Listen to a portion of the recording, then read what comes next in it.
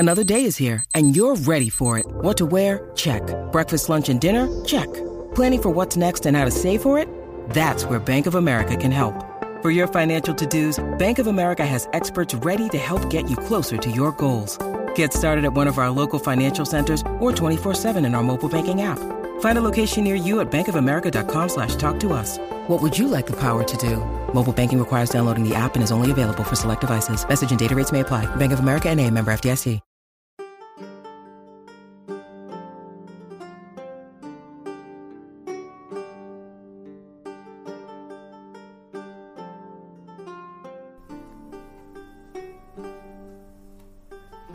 Hello, and welcome to the Tudors Dynasty podcast.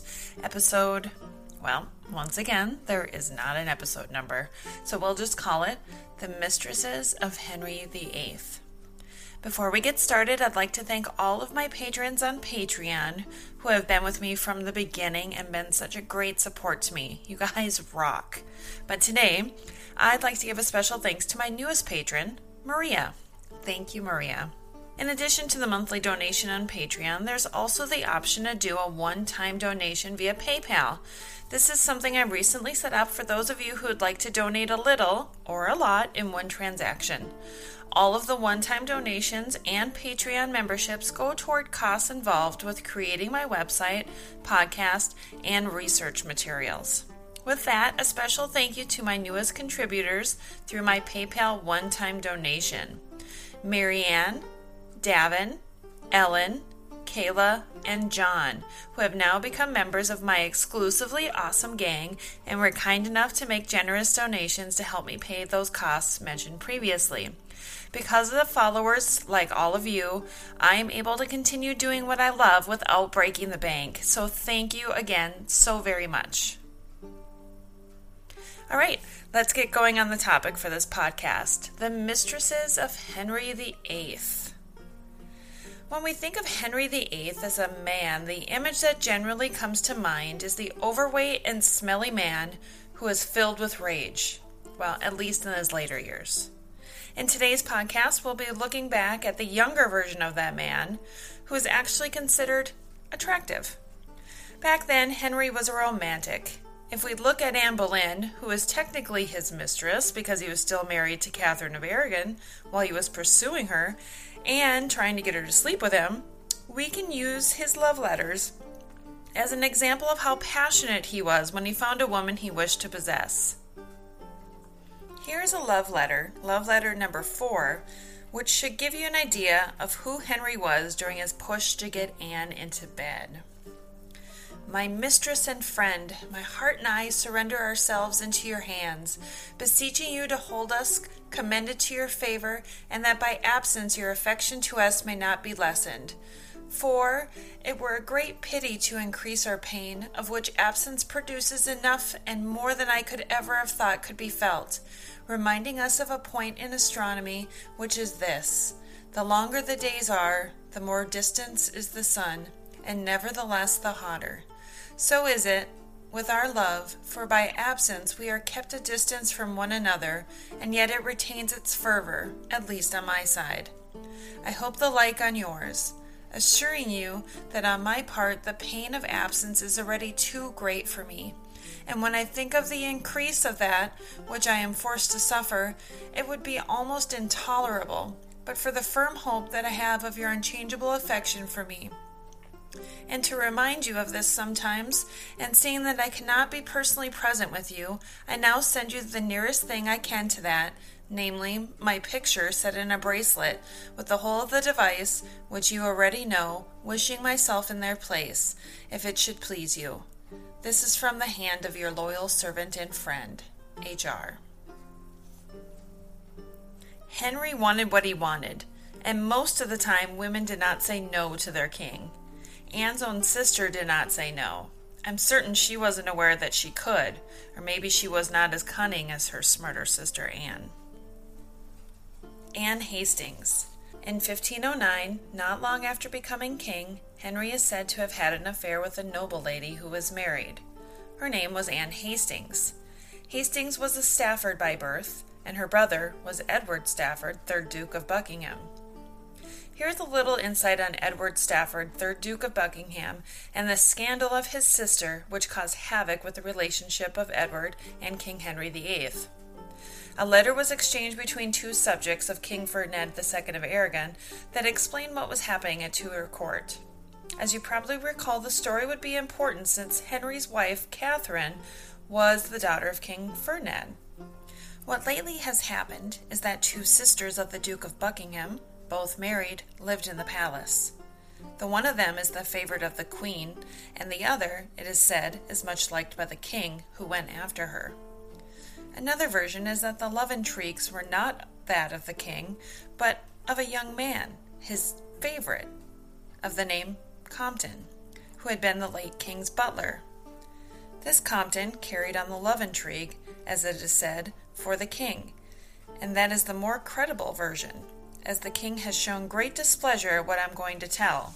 The favorite of the Queen, Elizabeth Stafford, has been very anxious in this matter of her sister, and has joined herself with the Duke, her brother, with her husband and her sister's husband, in order to consult on what should be done in this case.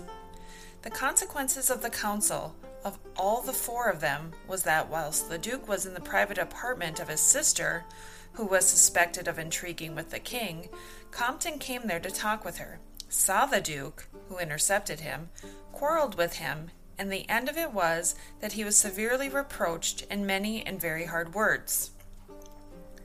The King was so offended at this that he reprimanded the Duke angrily. The same night the Duke left the palace and did not enter or return there for some days. At the same time, the husband of that lady went away, carried her off, and placed her in a convent 60 miles from here, that no one may see her. The King, having understood that all this proceeded from the sister, who is the favorite of the Queen, the day after the one was gone, turned the other out of the palace, and her husband with her. Afterwards, almost all the court knew that the Queen had been vexed with the King, and the King with her, and thus the storm went on between them. I spoke to the friar about it, and complained that he had not told me this, regretting that the Queen had been annoyed, and saying to him how I thought that the Queen should have acted in this case, and how he, in my opinion, ought to have behaved himself. For in this I think I understand my part, being a married man, and having often treated with married people in these matters. He contradicted vehemently, which was the same thing as denying what had been officially proclaimed. He told me that those ladies have not gone for anything of the kind, and talked nonsense, and evidently did not believe what he told me. I did not speak more on the subject. For the whole matter with Anne Hastings was to be kept quiet, it appears, but obviously many knew what happened between the King and Lady Hastings. Etienne de la Beaune.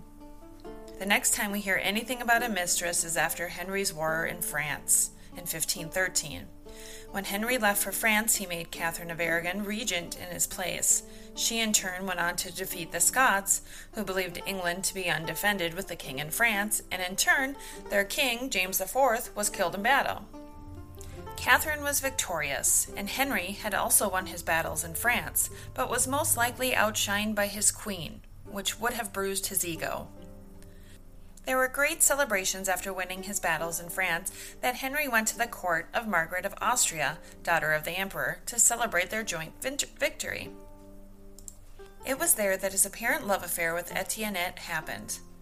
Etiennette was a Flemish woman who was a maid of honor at the court of Margaret of Austria, Archduchess of Savoy and Regent of the Netherlands. She enjoyed the attentions of King Henry VIII during his visit to Lille in 1513. The reason it's believed that Etiennette was mistress to the king is because in August 1514, when she was about to marry, she wrote to Henry VIII, sending him a bird and some roots of great value, and reminding him that he had promised to give her 10,000 crowns as a wedding present. It is unclear whether or not Henry sent her the gift, or whether it is confirmed that Etiennette is his former lover and mistress. Some believe that her letter is a sign that she was indeed a lover of the king. Bessie Blount. Also in 1514 is when it appears that the marriage between king and queen was weakening due to Catherine's lack of a living child. In this year, it is believed that Henry may have begun his affair with Bessie Blount, according to authors like Kelly Hart and Philippa Jones. His relationship with Bessie, a maid of honor to the Queen, was his first big affair. It's believed that he truly loved her. Bessie was considered his ideal woman. Young, beautiful, intelligent, musical, a great dancer, and an enthusiastic writer. All the things that Henry appreciated the most in a woman. The affair lasted 5 years and only ended because Bessie became pregnant. Henry then married her off, but everyone knew that she was carrying his son. This indeed taught him a lesson, to only sleep with a woman who was already married, as to not cause scandal when they became pregnant. When Bessie gave birth to a son on the 15th of June, 1519, the king was ecstatic and acknowledged the boy, who would be called Henry Fitzroy, the son of a king. He would leave Fitzroy on the back burner, but well raised, in case his wife would not give him a son. Jane Poppincourt. The earliest reference of Jane Poppincourt shows up in the Privy Purse expenses of Elizabeth of York in 1498. Kathy Lynn Emerson, creator of Who's Who of Tudor Women, states that Jane was a French-speaking lady assigned to teach the language to Henry VII's daughters Margaret and Mary through daily conversation. Nothing is known of her background. Some records identify her as French, others as Flemish. Author Philippa Jones of The Other Tudors says that Jane was attached to the household of Princess Mary from nearly the time of her birth, and her job was to teach Mary. There is no mention of Margaret. In 1512, Jane was a member of Catherine of Aragon's household. She became notorious during the stay of Louis d'Orléans, the second Duke of Longueville, at the English court as prisoner of war. Longueville was captured at the Battle of the Spurs and was sent to England as a prisoner of war to wait for his ransom, 100,000 crowns, to be paid. While in England, he took Jane as his mistress. When Queen Anne of France died, Longueville took an active role in negotiating the marriage of Louis XII of France and Henry VIII's sister Mary, and served as proxy bridegroom at the wedding at Greenwich Palace. The following day, his ransom having been paid, he left for France. Jane had expected a journey to France as an attendant to Princess Mary. It is believed that she hoped to be reunited with her lover there, but her name was struck off the list at the last moment by King Louis XII. He had supposedly discovered that Jane had been the mistress of Longueville, whose wife was at the French court. Jane stayed in England for a time after, and is said to have had a brief affair with Henry VIII until King Louis XII died in January 1515. When the French king died, Henry gave her a gift of £100, and Jane returned to France to be with Longueville, who had then unfortunately died in 1516. Mistress Parker. It is believed that before Henry found Mary Boleyn, that there was a lady by the name of Mistress Parker who had a short tryst with the king. It is unknown exactly who this woman was, but there are some thoughts on the matter. Author Kelly Hart writes, "It has been suggested that there was an Arabella Parker, a merchant's wife, or Marjorie Parker, a member of Princess Mary's household. It could also refer to Jane Parker, who later married George Boleyn." Author Philippa Jones also makes the same suggestions, but seems to lean a little more towards Marjorie Parker, since she was in his daughter's household, and this would have given him easy access to her. However, since Jane Parker was also at the same masque as Anne Boleyn in 1522, it's possible that he noticed her there as well. Mary Boleyn. Around the same time, or shortly after Mistress Parker, Henry took on Mary Boleyn as a mistress. Historian Susan Abernathy states, "While we don't know the exact date of the commencement of King Henry's affair with Mary, it is likely to have begun around 1522. Mary participated in a pageant during a celebration for the Spanish ambassador in March of that year, and may have caught the eye of the king with her dancing. It is possible that Mary did not go to the king's bed willingly, wanting to honor her marriage vows. Whatever happened, Mary and Henry began an affair, which may have lasted until 1525. The affair between King Henry VIII and Mary Boleyn was conducted so secretly that few people probably knew about it, and the evidence for the affair is scarce. There is no doubt that there was an affair, even if we don't know the exact dates or details. During Mary's marriage to William Carey, She was to have 2 children, Catherine, born in March or April of 1524, and Henry, born around March 1525. There is evidence indicating a strong probability that Catherine was Henry VIII's child, although he didn't acknowledge her as his daughter. Because Mary was married at the time of the births of her children, they were legally considered William Carey's children. A very handsome young lady. On the 27th of September, 1534, Chapuis had reported that Henry had renewed and increased the love he formerly bore to another very handsome young lady at the court, and whereas the royal mistress, Anne Boleyn, hearing of it, attempted to dismiss the damsel from her service, the king has been very sad and sent her a message to this effect, that she ought to be satisfied with what he had done for her, for were he to commence again, he would certainly not do as much. She had to consider where she came from, and many other things of the same kind. Yet no great stress is to be laid on such words. Anne knows perfectly well how to deal with them. Kathy Lynn Emerson, of Who's Who of Tudor Women, believes this lady may have been Elizabeth Hervey, who is referred to as Bess.